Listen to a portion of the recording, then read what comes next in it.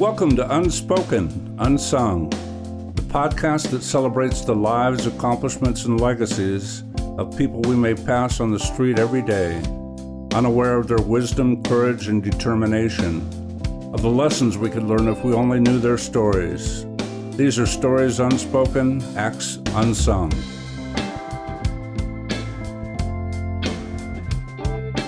This two-part story is about one of my very best friends, Bill Garcia. Like most of the people whose stories this podcast series will tell, Bill had no desire for the limelight, nor a full appreciation of just how inspiring his life is. In these times when it's hard to find role models, Bill Garcia's story is one that needs to be heard. And Bill allowed us to dive deep into a life that soars from the edge of rock and roll stardom to trial by fire in Vietnam. From the joys and challenges of coming home from war to discoveries of personal strength and determination that define what it is to be unstoppable. So buckle up, you're in for a wild ride.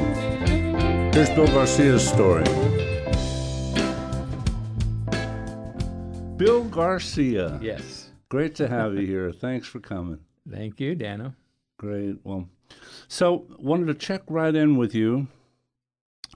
Looking at your life, which to me is a fascinating life. I'm really glad that I've gotten to know you as well as I have through the years. But something came up to me the other day. I was thinking about what your first memory was. What's the very first thing you can remember? Like after being born, you mean? Yeah.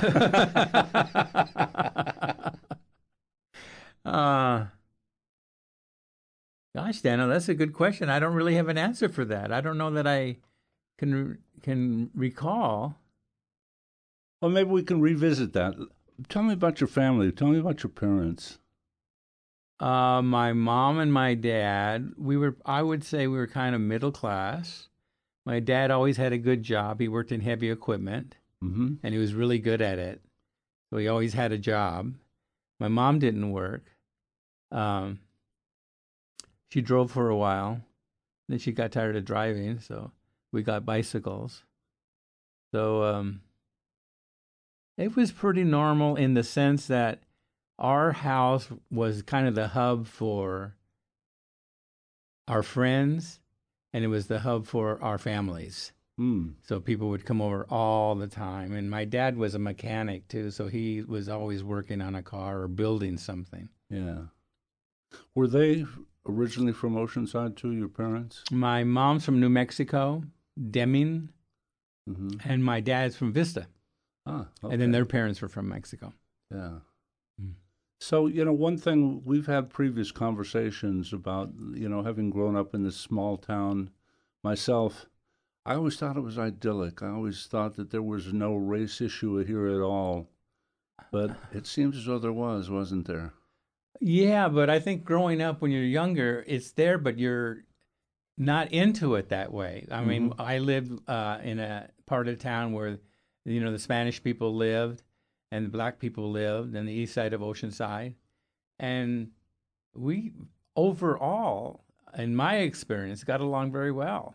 Nothing was any different. Sometimes kids get in a fight or something like that, but it was never any big, terrible thing. It was just our friends. Yeah.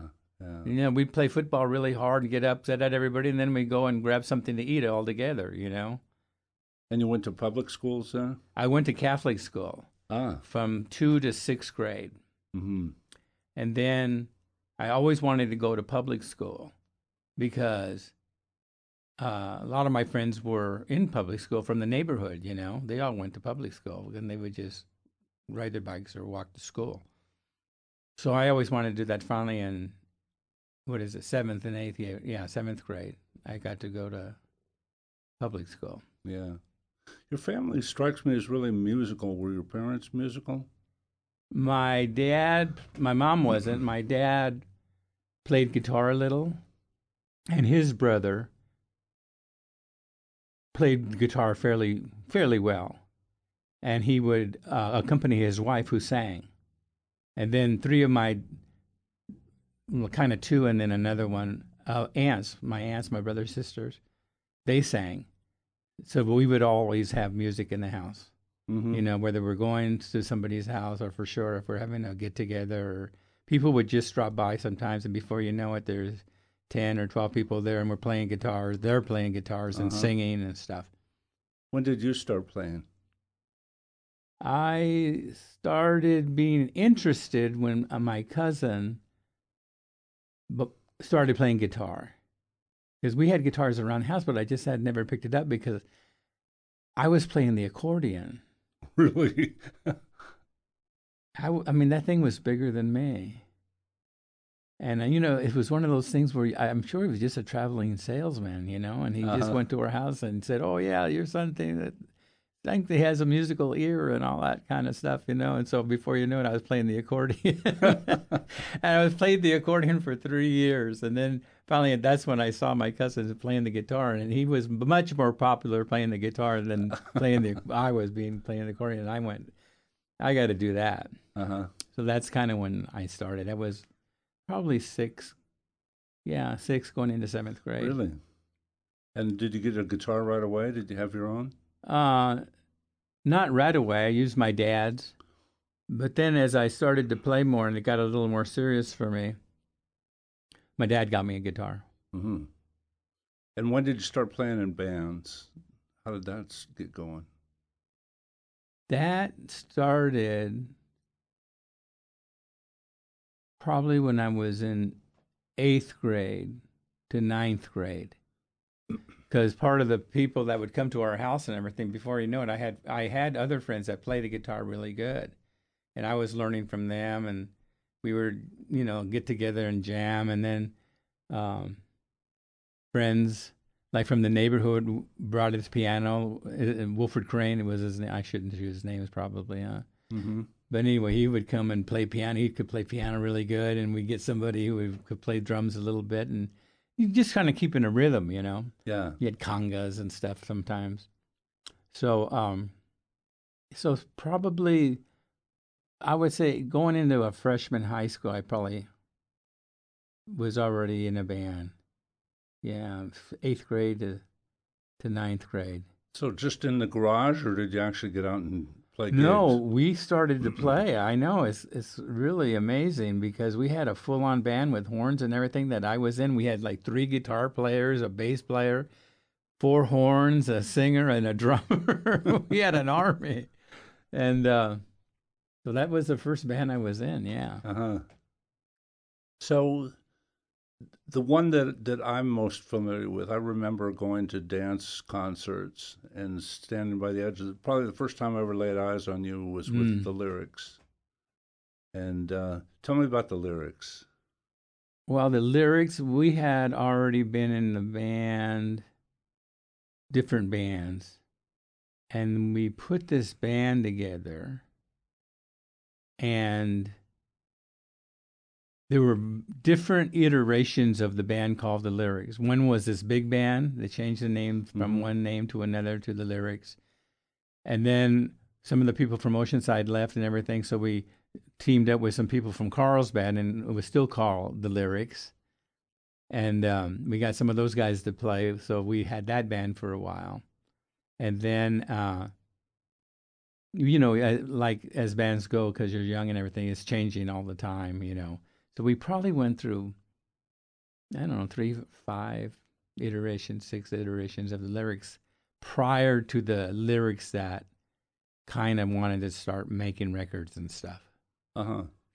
So what was it that made that transition happen into recording?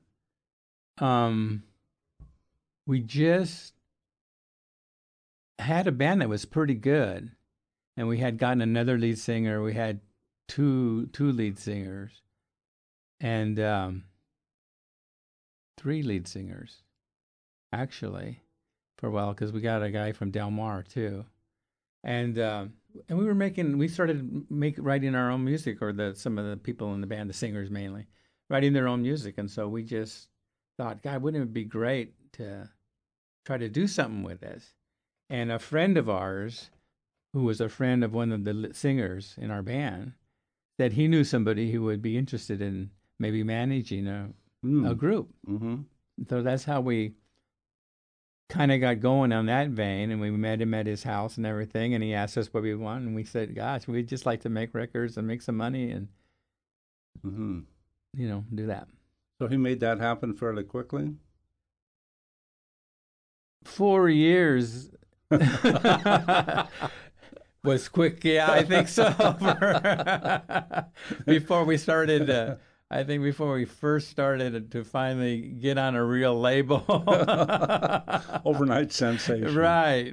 Yeah, it took I know, it seemed like it was quick, but it was more or less, I mean, just with that part of the band, it probably was Mm-hmm. at least 3 years prior to a door opening for us. So then what happened? You had a song on the charts even, didn't you? We had a song, we went through we were recording a lot. We had a lot of original material. And we had recorded this song called Mr. Man. Mm-hmm. And it became like #1 on the San Diego radio stations. Uh-huh. And they were playing it like they do other rock and roll songs. Uh-huh. So we were like really, really excited about that. Get to hear yourself on the radio. Yeah. Oh, that's great. It was just like, I think, a movie that came out here somewhat, where you're driving, you hear it, and you have to pull over to listen to the song. Yeah. On the side of the road. Because we happened to be going to another place to play, and the song came out for the first time that we heard it, so we had to pull over and listen to it. Mm. So when the record hit, did that open other opportunities? Yeah, of course. Yeah, that started to, we started to be able to play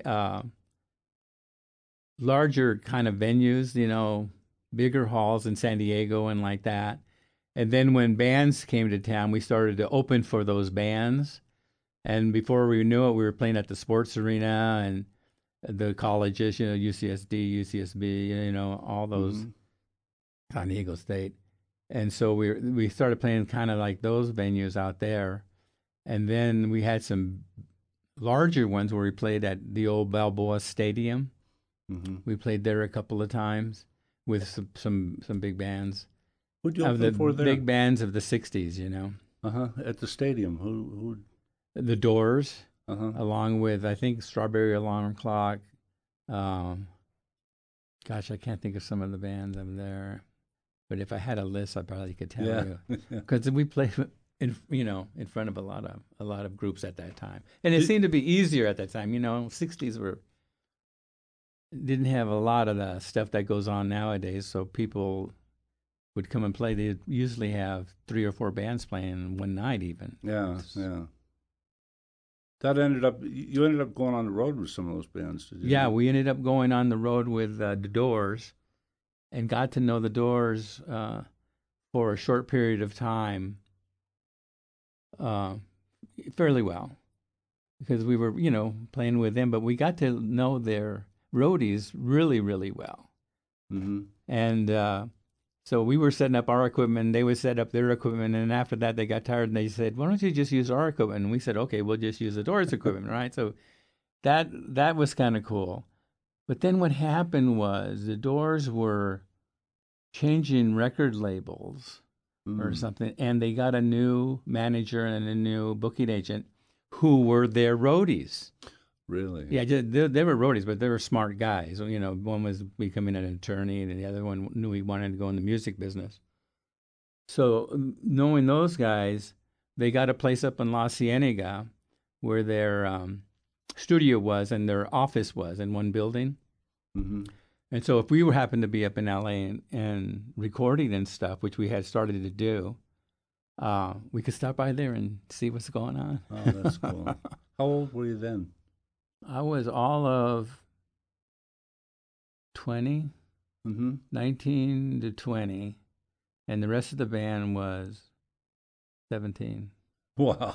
I was the oldest. Man, that must have been an exciting time. It was really, really great. It was really great. I remember having my first legal drink on a plane, getting ready to go to Oakland to play at a concert. That was exciting. We were actually starting to do part of our dream. Uh-huh. So what happened to the dream? Well, come 68. Yeah, no, 60. Yeah, 68. The Vietnam War was happening at the time, and they were drafting a lot of people. And I had gone to college. I was going to Palmer College at the time, partly anyway. And when we went on tour with the Doors, I left at the school.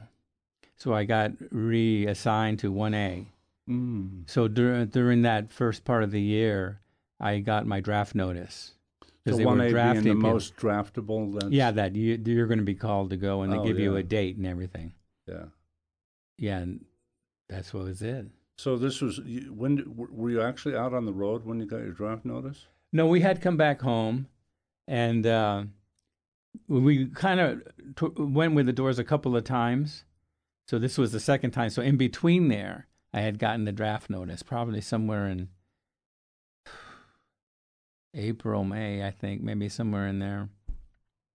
And so I was not for the war, although I tried to get information about it and everything, because I knew nothing about it, given what I was doing. So I started to find out about it a little bit, and then I started to say, I don't want to do this. So I tried to get out on a lot of legal things: bad back, bad eyes, flat feet, leave. Yeah. But then they had this whole thing about if you leave, you can't come back. Yeah. Because there was a couple of bands. We played with a band from Canada one time. Guy said, yeah, you can come with us, go across the border to Canada if you want to live in Canada for a while. But I was young and still naive and not worldly at all. So it was like a big fear for me, to, oh my God, to leave and not be able to come back ever. Wow. That'd be kind of, I wasn't ready for that. So you got inducted. Yeah. And how were you feeling when that happened? It happened, it's one of those things that you kind of have to wait for, because they give you a date and you're waiting for it. And then once it comes, things happen really quick. So, I went through my regular training and then my extra training. And then it seemed like after, what was that? What is it, 3 months and 3 months, 7 months, or 6 months or something? I was sitting in a plane going to Vietnam. Wow, within 6 months. Yeah. Wow. Did you have any say whatsoever in what kind of work or what kind of assignment or MOS you would have? No. Not that I know of or that they gave me and I wasn't aware of. So tell me about arriving in Vietnam. What was that like? Well, it's hard to explain in the sense that I've never had an experience. Thank God I'd been on a plane before, but never in that long of a flight. But you get off and it feels like the air temperature hits you really hard at first, because they open the plane up and it's like 110 degrees or something. But also, it's kind of like living in San Diego. We would go down surfing or go down to Mexico or Baja once in a while. So it kind of gave me that kind of a feel of really being in a different place or different country, But I didn't know I was pretty glazed over, maybe, with the whole thing. It was happening, but I couldn't catch up to be present that it was happening. Right. So it sounds like that transition, the 6-month transition, speeded into a trip to Vietnam. Right. The trip to Vietnam, when did you get your assignment? And you were out in the field. You served in the field. Yeah. What they do is they give you a week they kind of take all the new people in and they try to train them and acclimate them at least as much as they can for a week. And then you're sent to your duty assignments. And I suspect for people in the field, any of the duty assignments are just as bad as any other, because all I heard was, don't go here. And then they sent me there and they said, well, if you go here, don't go there. And they sent me there. And if you're there, don't go here for sure. And they sent me there. So when they took me out to the field, it was late. They normally don't go from the main base camp out to where you're at in the field if it's dusk. but we did leave, and I was going to be assigned to the 25th Infantry Division Mechanized Infantry Recon Unit. So we rode APCs, armored personnel carriers, like little tanks with a 50 caliber gun on it. And we left kind of at dusk. So that was a whole experience in itself, just that journey going out there my first day, knowing if this is what it's like, my days are numbered. Wow. So dusk, obviously, the misgiving would be that that's the time it'd be easy to get ambushed. Yes. And we only had one track, which you never Really? go along with one track. You usually have at least three, Wow. even just to do routine things, you know.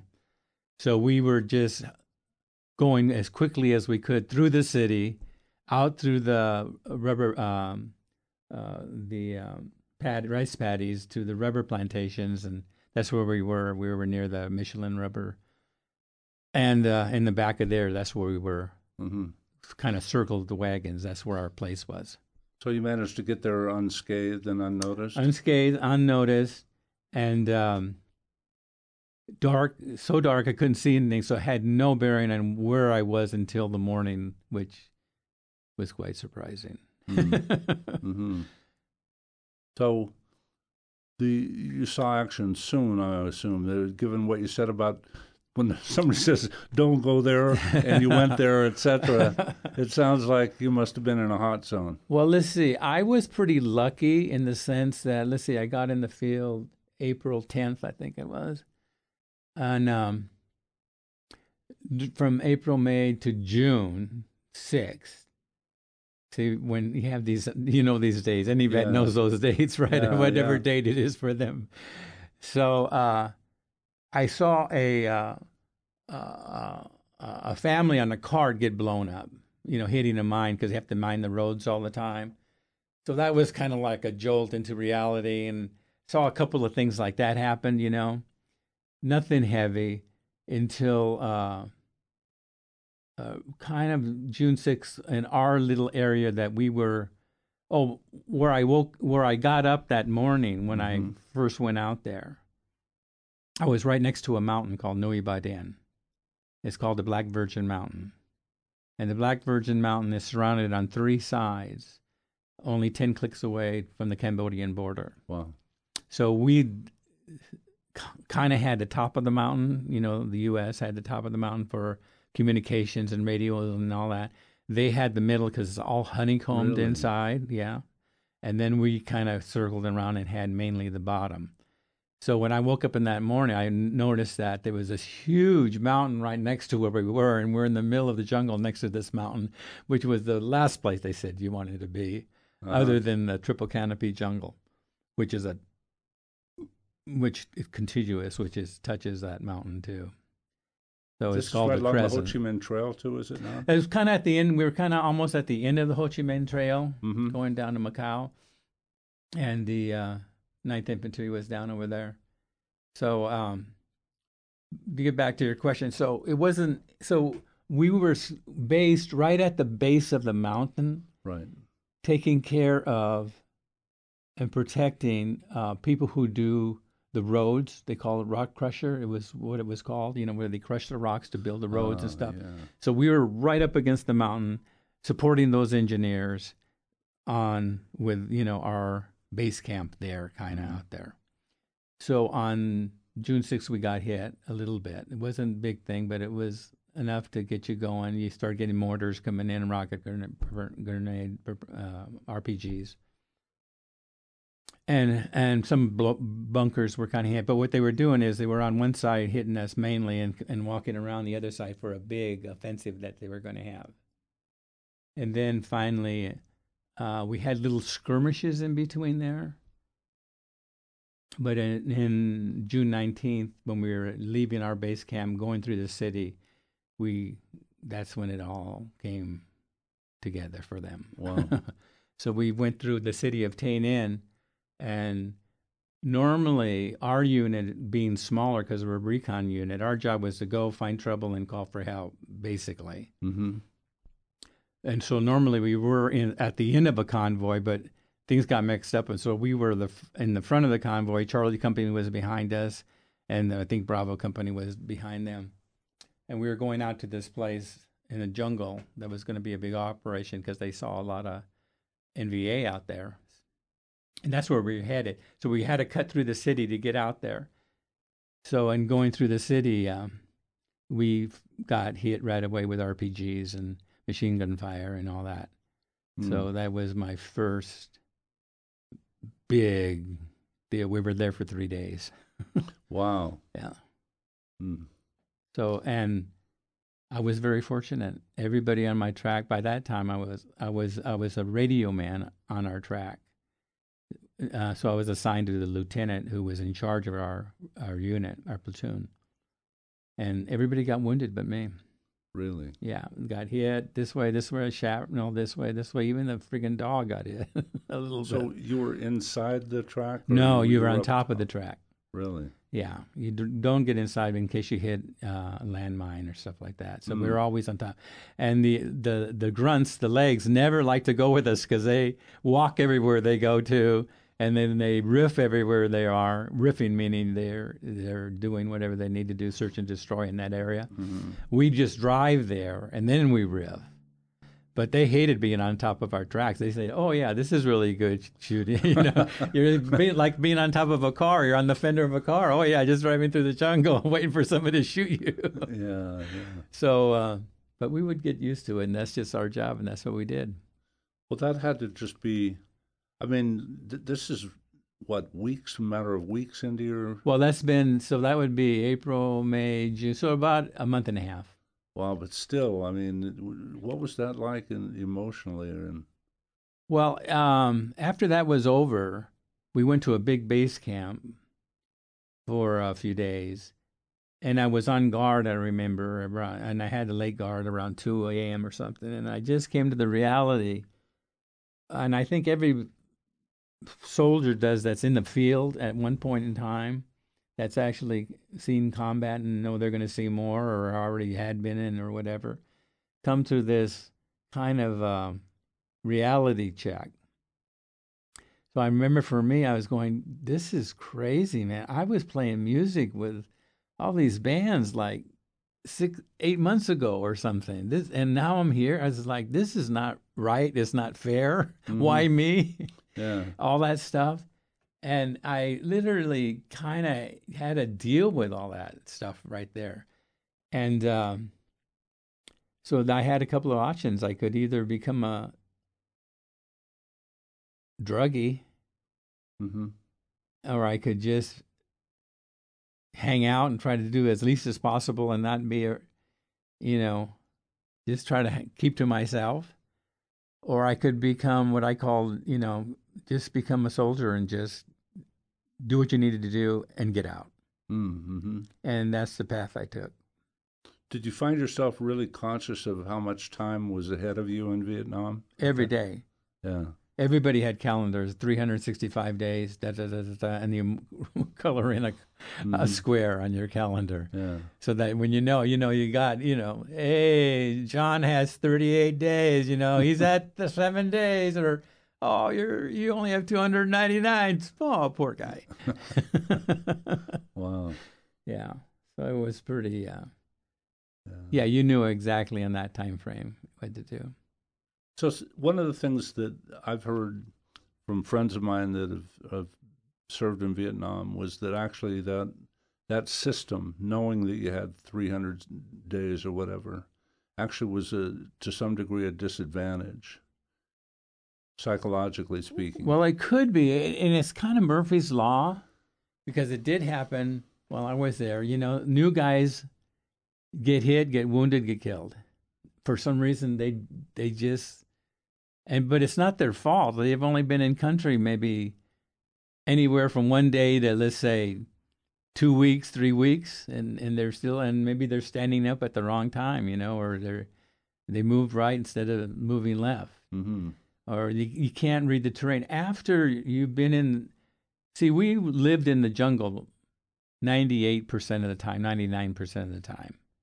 So we would go out and camp like wagon, covered wagons except APCs. And we would them circle them in the middle of the jungle and stay all night, and we'd stay out there for days. So, like anything, I think, for that period of time, you get to a sense of how being out there is. You become part of that environment. You can read the air, you can see the breeze, you can know when something is not right. You know, you just become attuned to that. Mm-hmm. So, and then what happens is when you get short, what we would call short, now somebody has 7 days left or 10 days left. As an example, the tour was 365 days. And if you got out at that time, you had 6 months to do in the Army for your 2-year deal.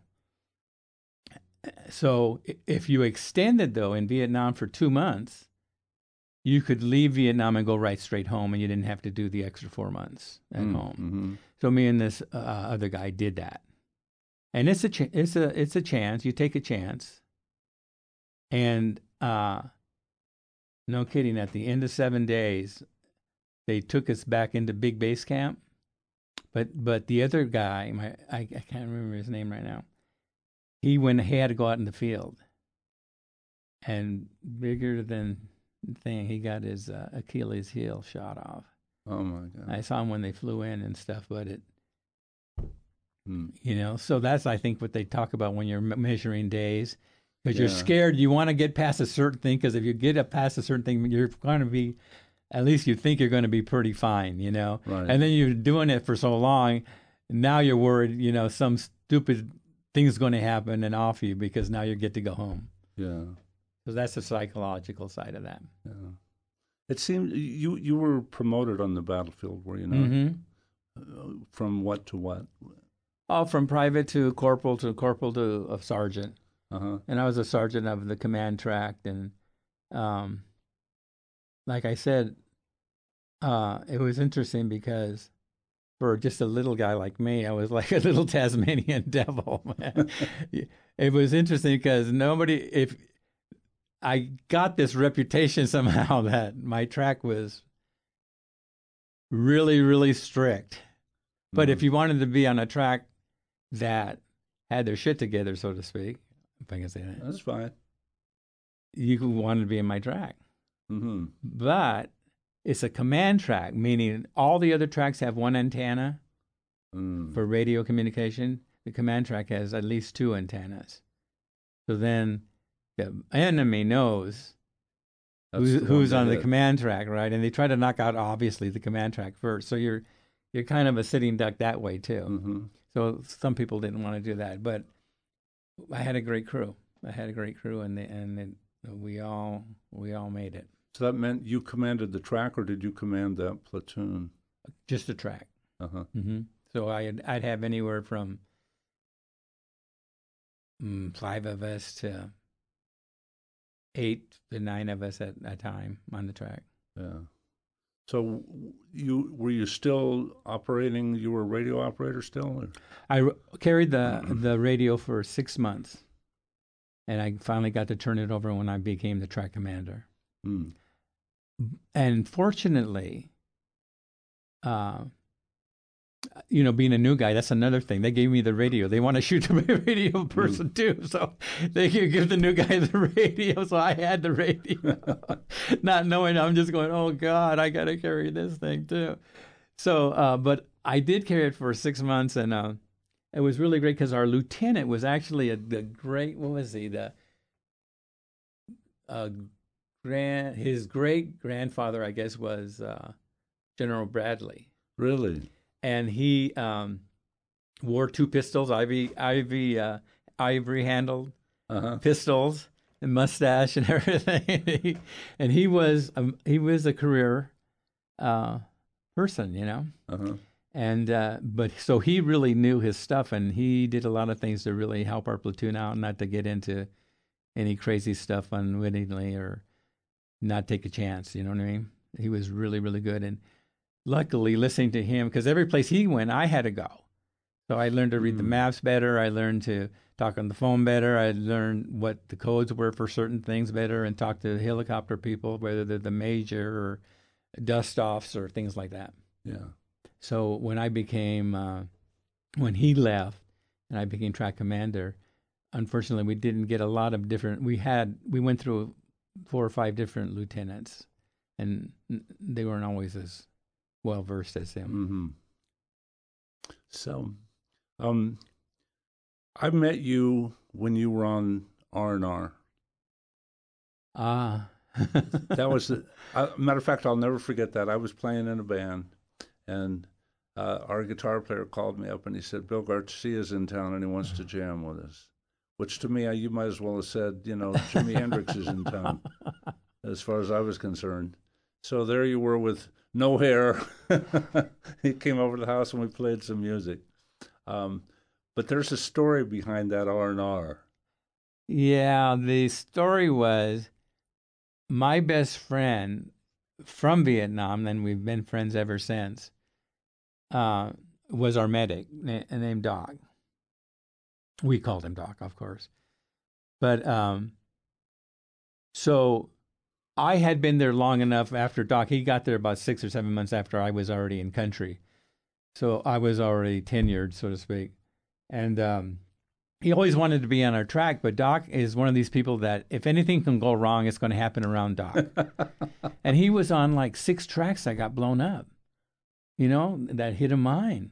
And I would not let him on my track. I said, no way, man, this guy's jinx. I don't want him around, right? But we became good friends, and we were like really becoming good buds. And he was good buds with almost everybody because he's just that kind of a guy. But with our track and the people that we have, because not only would I have the lieutenant on my track, I'd also have sometimes I'd have the platoon leader or on our track. Mm-hmm.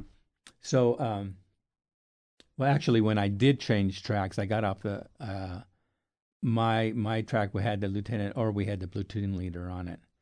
So, so anyway, Doc and I had already gone on an R&R once to Hawaii early on. It just came up and I went. And I came back and I had one more R&R because I extended. And Doc was going to go on an R&R. We were going to go to Australia. And we were so stoked about going to Australia. So we get in line, we get our R&R, we get in line to go to Australia, and it's by the number of people. And no kidding, the line broke between him and me. He got on, I didn't get on to go to Australia. And we said, oh, what are we going to do? Doc says, God, I want to go to Australia. So we went through that whole thing and everything. And you don't want to go there. I don't want to go here. And then we had this thought, well, let's go to Hawaii. I said, yeah, Hawaii's kind of cool. Let's go to Hawaii. So we flew to Hawaii. And then we got to Hawaii. And we said, God, nobody's watching us or doing anything. I think we're okay. Why don't we just fly home? So that's what we did. Which you weren't supposed to do. We were not supposed to do that. So we flew home. He went to New York. I went to California and knocked on the window of my parents. They about died. My mom, when she opened the window to see who's knocking on the window, and it was just not expected, And Doc, gosh, everything happens to Doc. I swear to God. On his way to New York, he's having a letter come to him, a Dear John, and his name is John. Letter coming to Vietnam saying the Dear John letter. Oh, wow. So when he got to New York, he got a big surprise with his old girlfriend and everything, and that was not cool. But he came over to our place. He left New York and came over to California, and then we went to my girlfriend's house for a couple of days, and I think we stayed an extra day because we didn't want to leave so soon. And so we flew out, and our way we landed in Hawaii. And on the front page of the Hawaii newspaper was our unit getting ready to go into Cambodia. Wow. I mean, it was the 4th and 23rd Tomahawks. And we went, wow. So when we got back, that's when I had less than 7 days in country. And of course, John didn't, and Doc didn't. So it was the biggest movement I've ever seen of just, I don't know how many APCs and tanks and stuff were going down the road, going on their way to Cambodia. And I went into base camp. Didn't they try to bribe you to have you stay? They did. Because I had already, I had received some medals and stuff like that. But they were going to give me what they call a Silver Star if I would go another year. Another year? Yeah. I take it the answer was thanks, but the no answer thanks. was no. I said, well, if I was supposed to be rewarded a Silver Star, why didn't they just give me the Silver Star no matter what, right? I thought that's how that thing goes, right? So I was by then the old man on the block, so to speak, and talking to the people that were coming in and the people that were there, and I was a good source of information for people for a while, but. And so, I turned that down and decided to come home.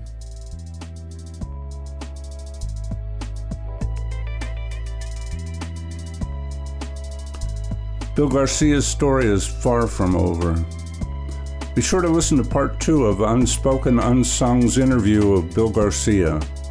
It's a gripping story of wins and losses, struggles and triumphs.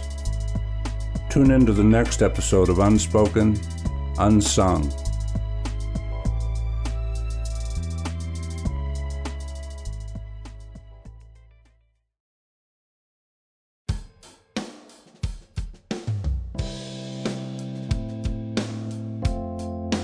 Thanks again for listening to Unspoken, Unsung. Perhaps there's someone you look up to, someone whose accomplishments are unspoken, whose life is unsung, and who might be willing to share their experiences. If so, send an email to unspokenunsung2019@gmail.com with a little bit about the person and how they inspire you. The Unspoken Unsung interview was recorded in the Conversaire studio, post-production in Brother Rock Projects, both in Carlsbad, California. Martin Danner and Ken Langen engineered the recording.